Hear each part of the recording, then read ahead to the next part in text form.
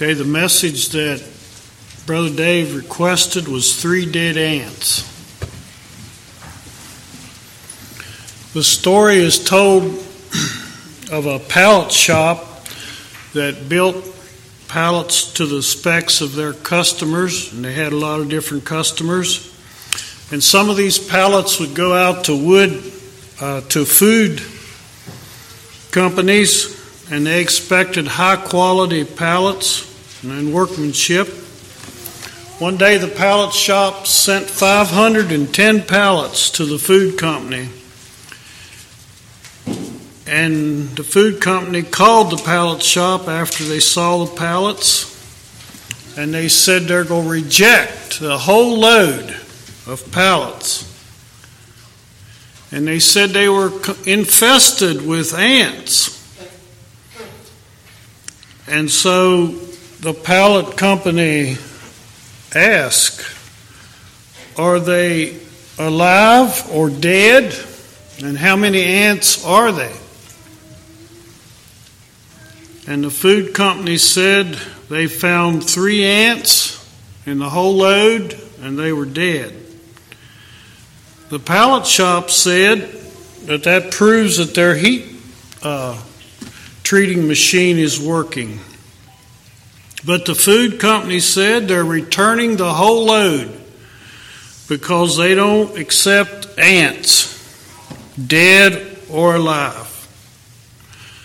So they had to reload the whole load and send them back to the pallet company.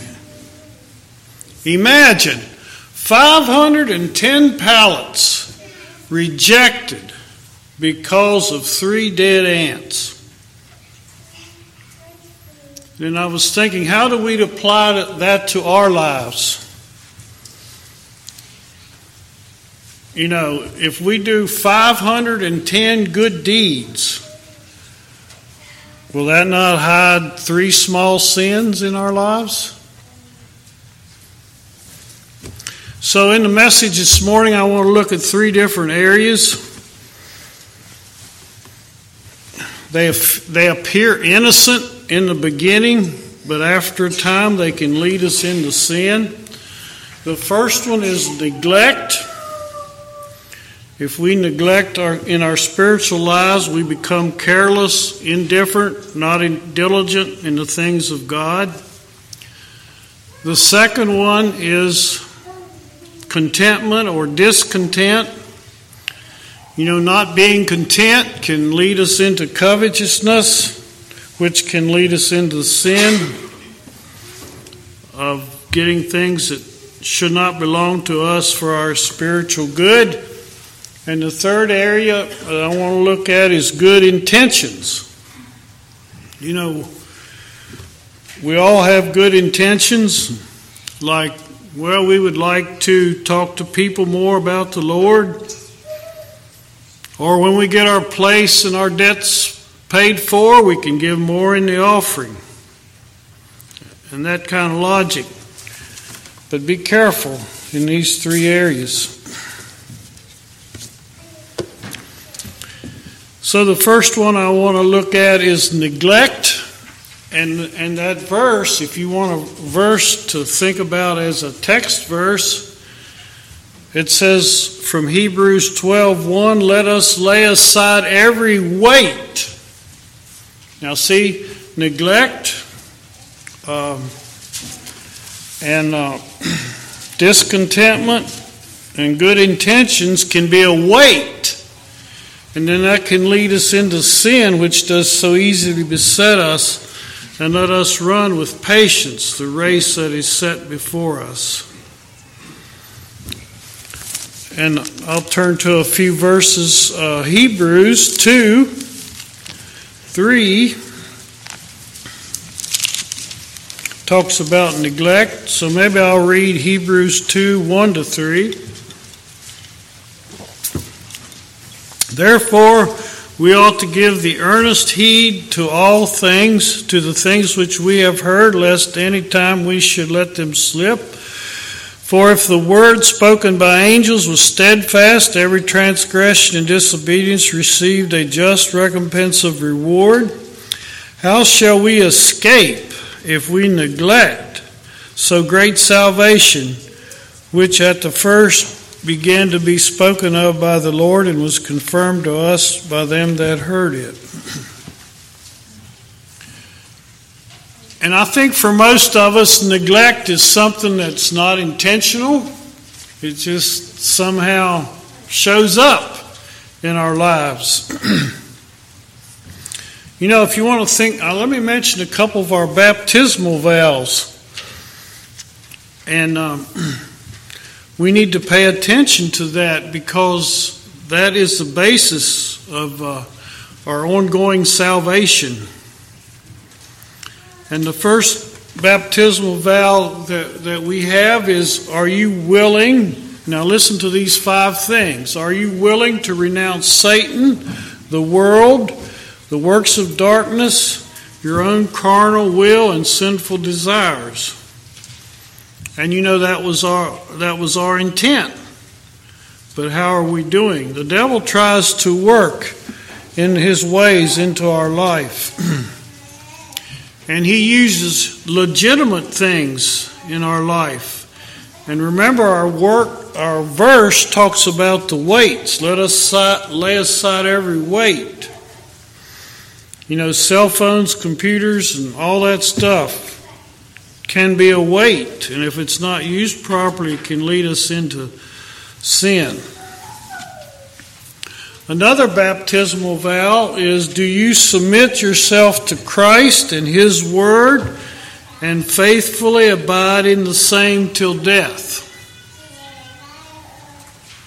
So how does neglect affect that area? Well, simply if we don't read the Word daily, that can be because of neglect. We get busy. Things come up unexpected.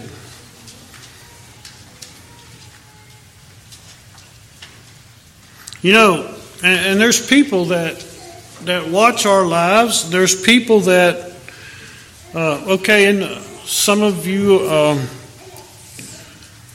know about auto mechanics.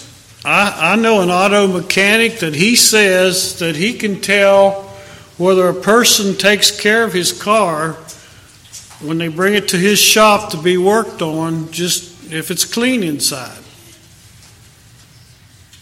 That's all he has to see, is the car clean inside. He knows that they don't neglect other areas of the vehicle. I also know a used auto dealer that buys and sells used cars, and do you know what the first thing he looks at when he looks about buying a vehicle, or among the first things? Does it have Michelin tires? He says if it has Michelin tires, he knows that the owner is taking care of the vehicle. And you know, these are just small details, and there's many others. And if we neglect certain areas in our life, it will show up. It will cause problems later. And you know, if we really love the Lord, we want to do His work. We're so blessed with the salvation that He offers. And that, you know, some people neglect giving in the offering. Or they, like I said earlier, when their debts get lower, they can give more. And years ago, in another church, somebody told me, he said he was behind in giving in the offering, so he donated a used stove to the kitchen of the church. Well, that's okay, but how about the other needs of the church? That can be part of neglect. We may neglect visiting our neighbors or our shut-ins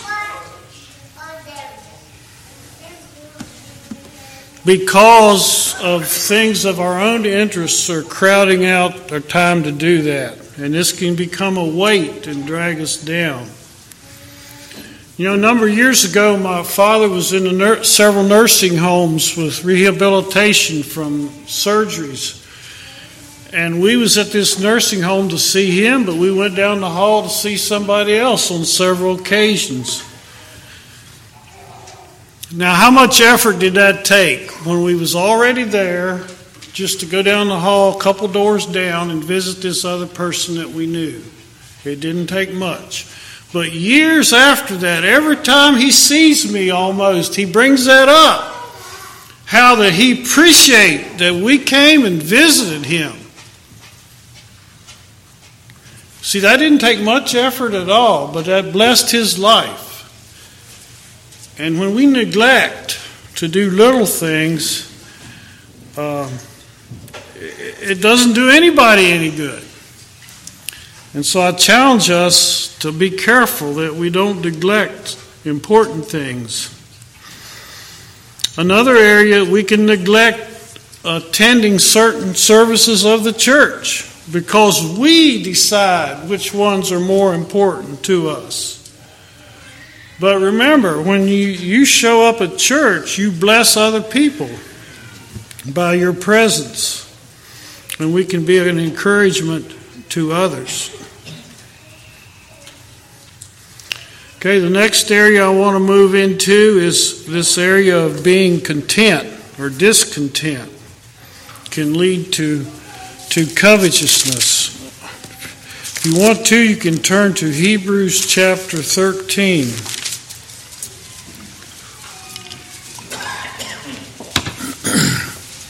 Hebrews chapter 13.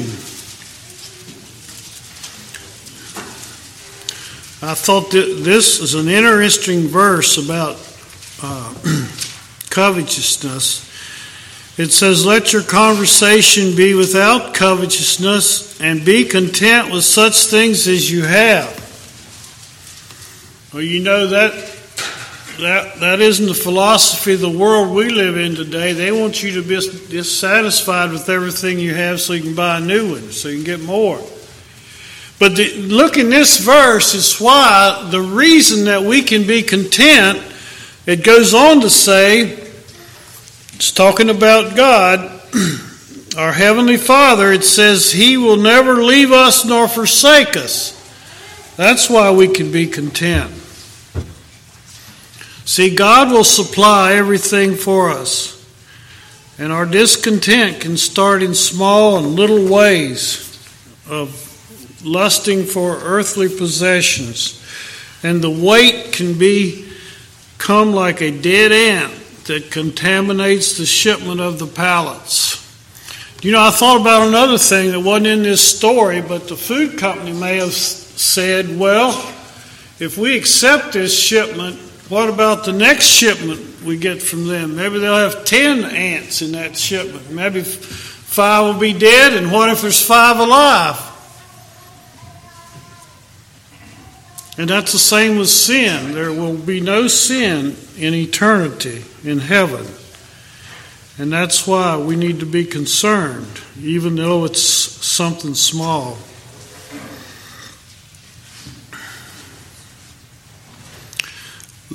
Let me read a few statements that I found on contentment.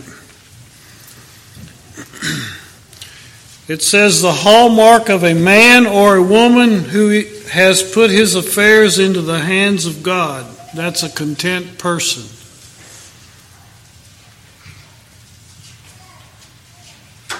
And you can just read Psalm 23 with that in mind. You know, the Lord is my shepherd, I shall not want.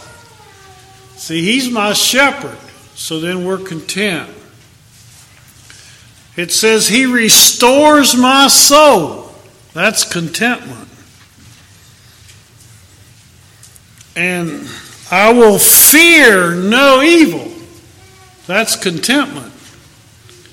And He prepares a table before me in the presence of mine enemies. That's contentment. And you see that principle.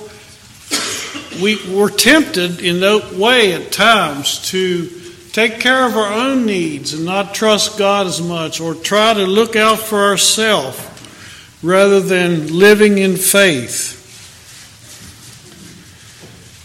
And here's a quote I found. It says, contentment comes from feeding at the shepherd's table, loving his word, delighting in his laws, and believing his precious promises. See, we don't need to worry about our future when we're content and when we've turned everything over to our Heavenly Father. And then contentment will keep us from the sins of envy and covetousness. And you've probably heard this phrase that somebody has said if they see somebody with a vehicle or an item that they would really like to have. They said, I wish I had what he had and he had a better one. That's no good. I mean, that's not scriptural. I mean, it sounds like it has a good ring to it, but in the end, it's making provisions for the flesh. Thinking about contentment, let's turn to 1 Timothy chapter 6. I want to read a few verses here. 1 Timothy chapter 6, 7, 8, 9, 10, and 11, and 12. 6 through 12.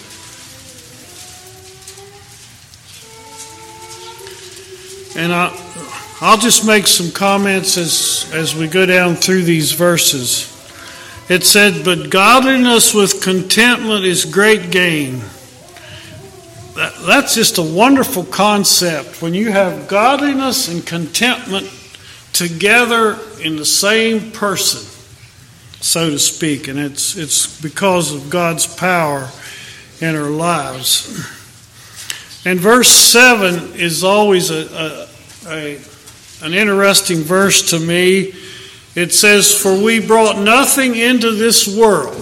Right? It says, so when we were a baby and when we were born, there was no tag along with us.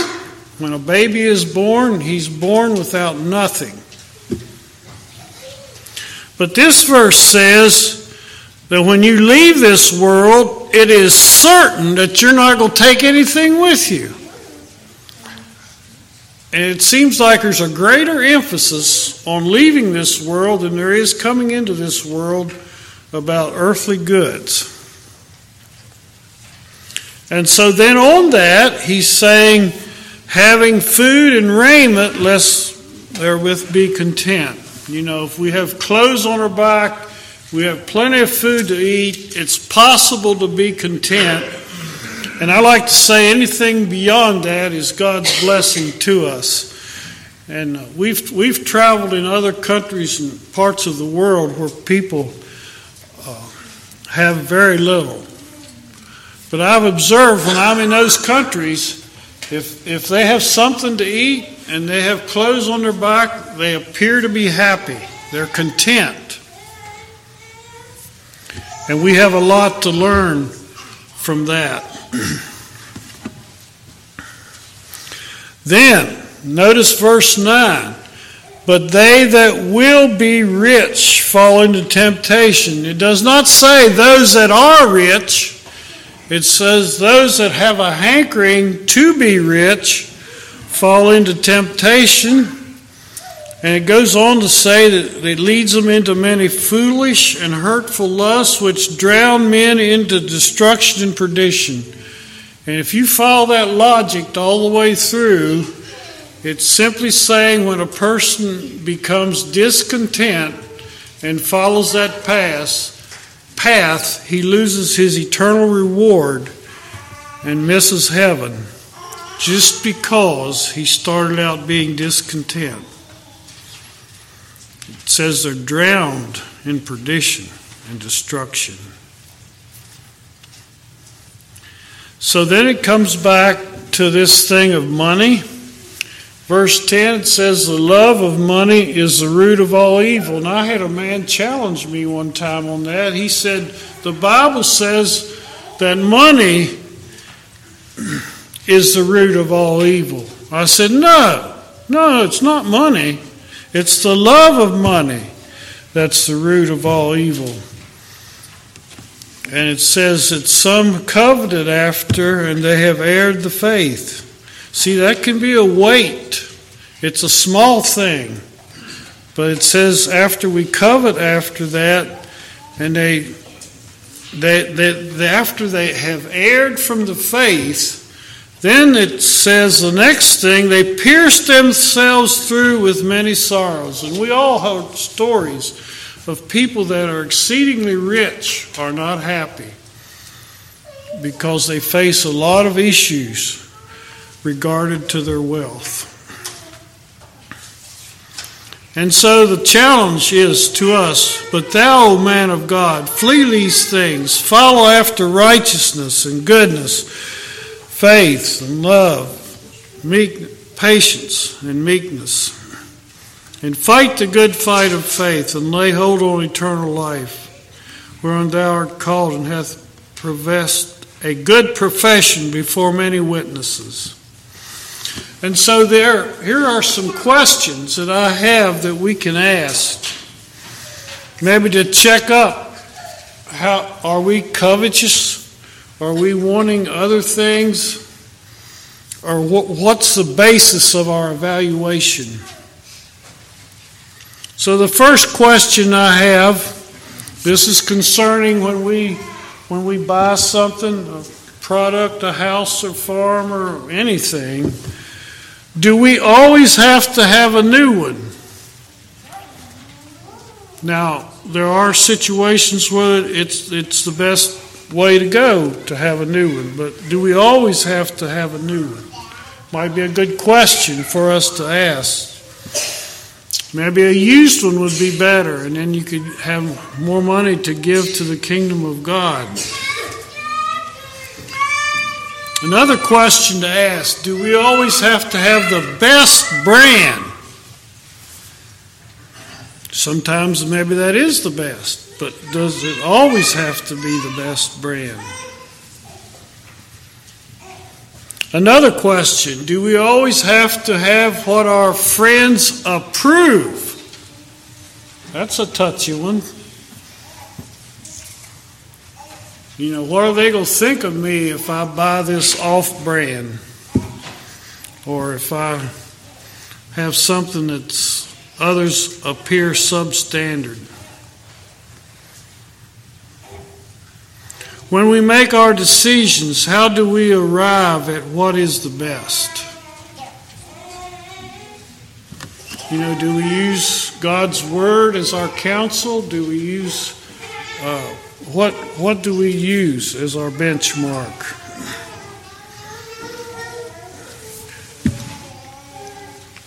And another thought we can ask ourselves, what is manifested in my purchase? Is it godliness and contentment, or is it the desires of the flesh? Okay, the last one I want to look at is good intentions. And good intentions is an area that we all have problems with from time to time, I would think. Galatians 6:10 says, as therefore we have opportunity, let us do good unto all men, especially those that are of the household of faith.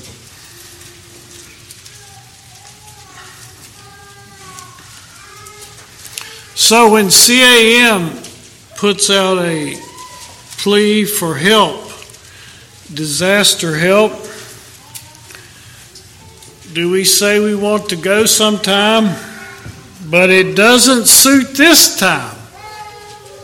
Now the question is, does that process repeat itself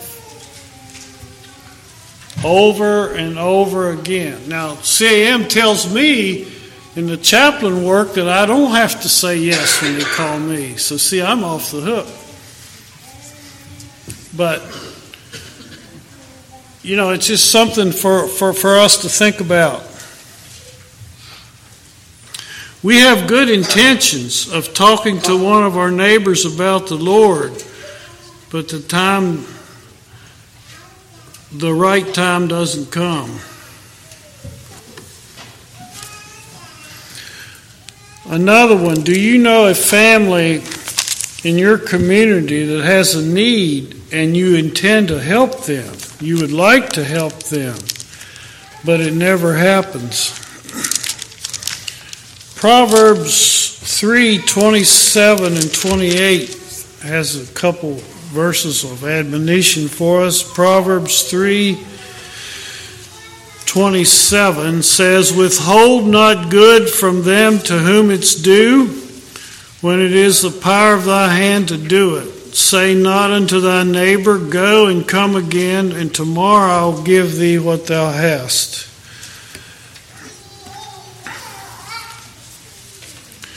In other words, he's saying, don't tell your neighbor to come back later or I'll give you something tomorrow.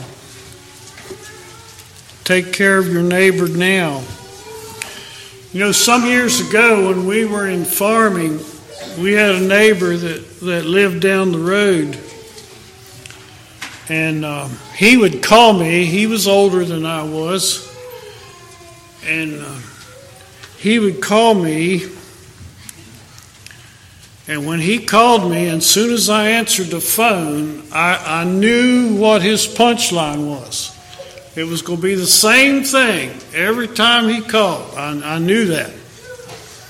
And his question was, are you real busy right now?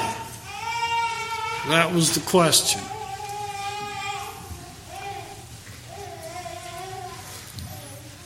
So how should you answer that question? And generally, I would try to make plans to go help him on his schedule. I'm not saying I always did, but, you know, I tried to. And sometimes it wasn't convenient. It's like I could raise the question, do you have time to be a good Samaritan?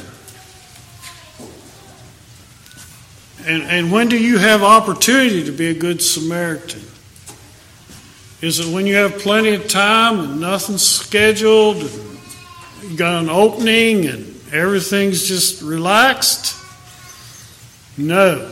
I think the most of the time when we're called on to help someone else is probably when our agenda or schedule is full and we don't think we can squeeze anything else in.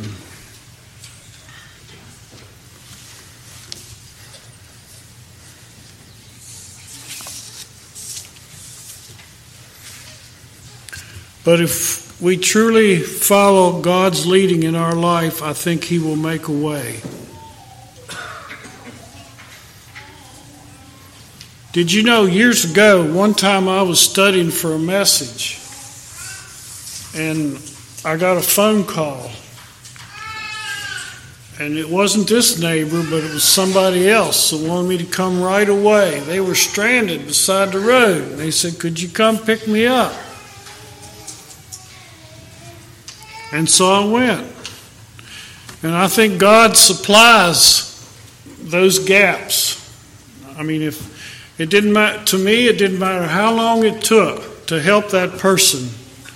If I didn't get my studying done for the message, God would undertake. This is the way I felt about it.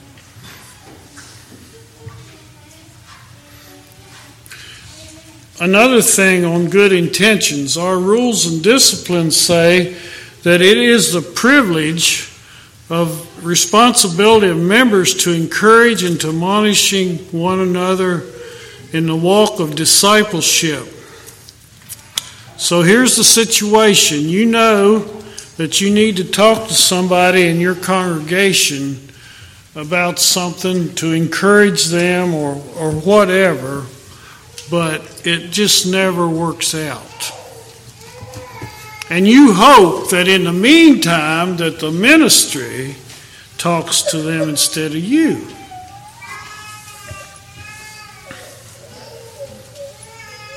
How about this one? You have a son or a daughter that you intend to talk to about a weakness in their lives, but it doesn't happen and they get older and more set in their ways. See, that's good intentions. We have a good intention. We see an opportunity. We see a need. But I guess the devil puts up a block or blinds us. And so if we fail in our good intentions, they can become weights in our lives, as this verse says. And then weights lead us into sin and influence toward others. And I know what I'm talking about when I talk about the son and the daughter, when you need to talk to them. And it's not always easy, depending on what the topic is. And that weight in their lives, if we don't address it, can lead into sin someday. And so let us take challenge in Galatians 6:9. Let us not be weary in well-doing, for in due season we shall reap if we faint not.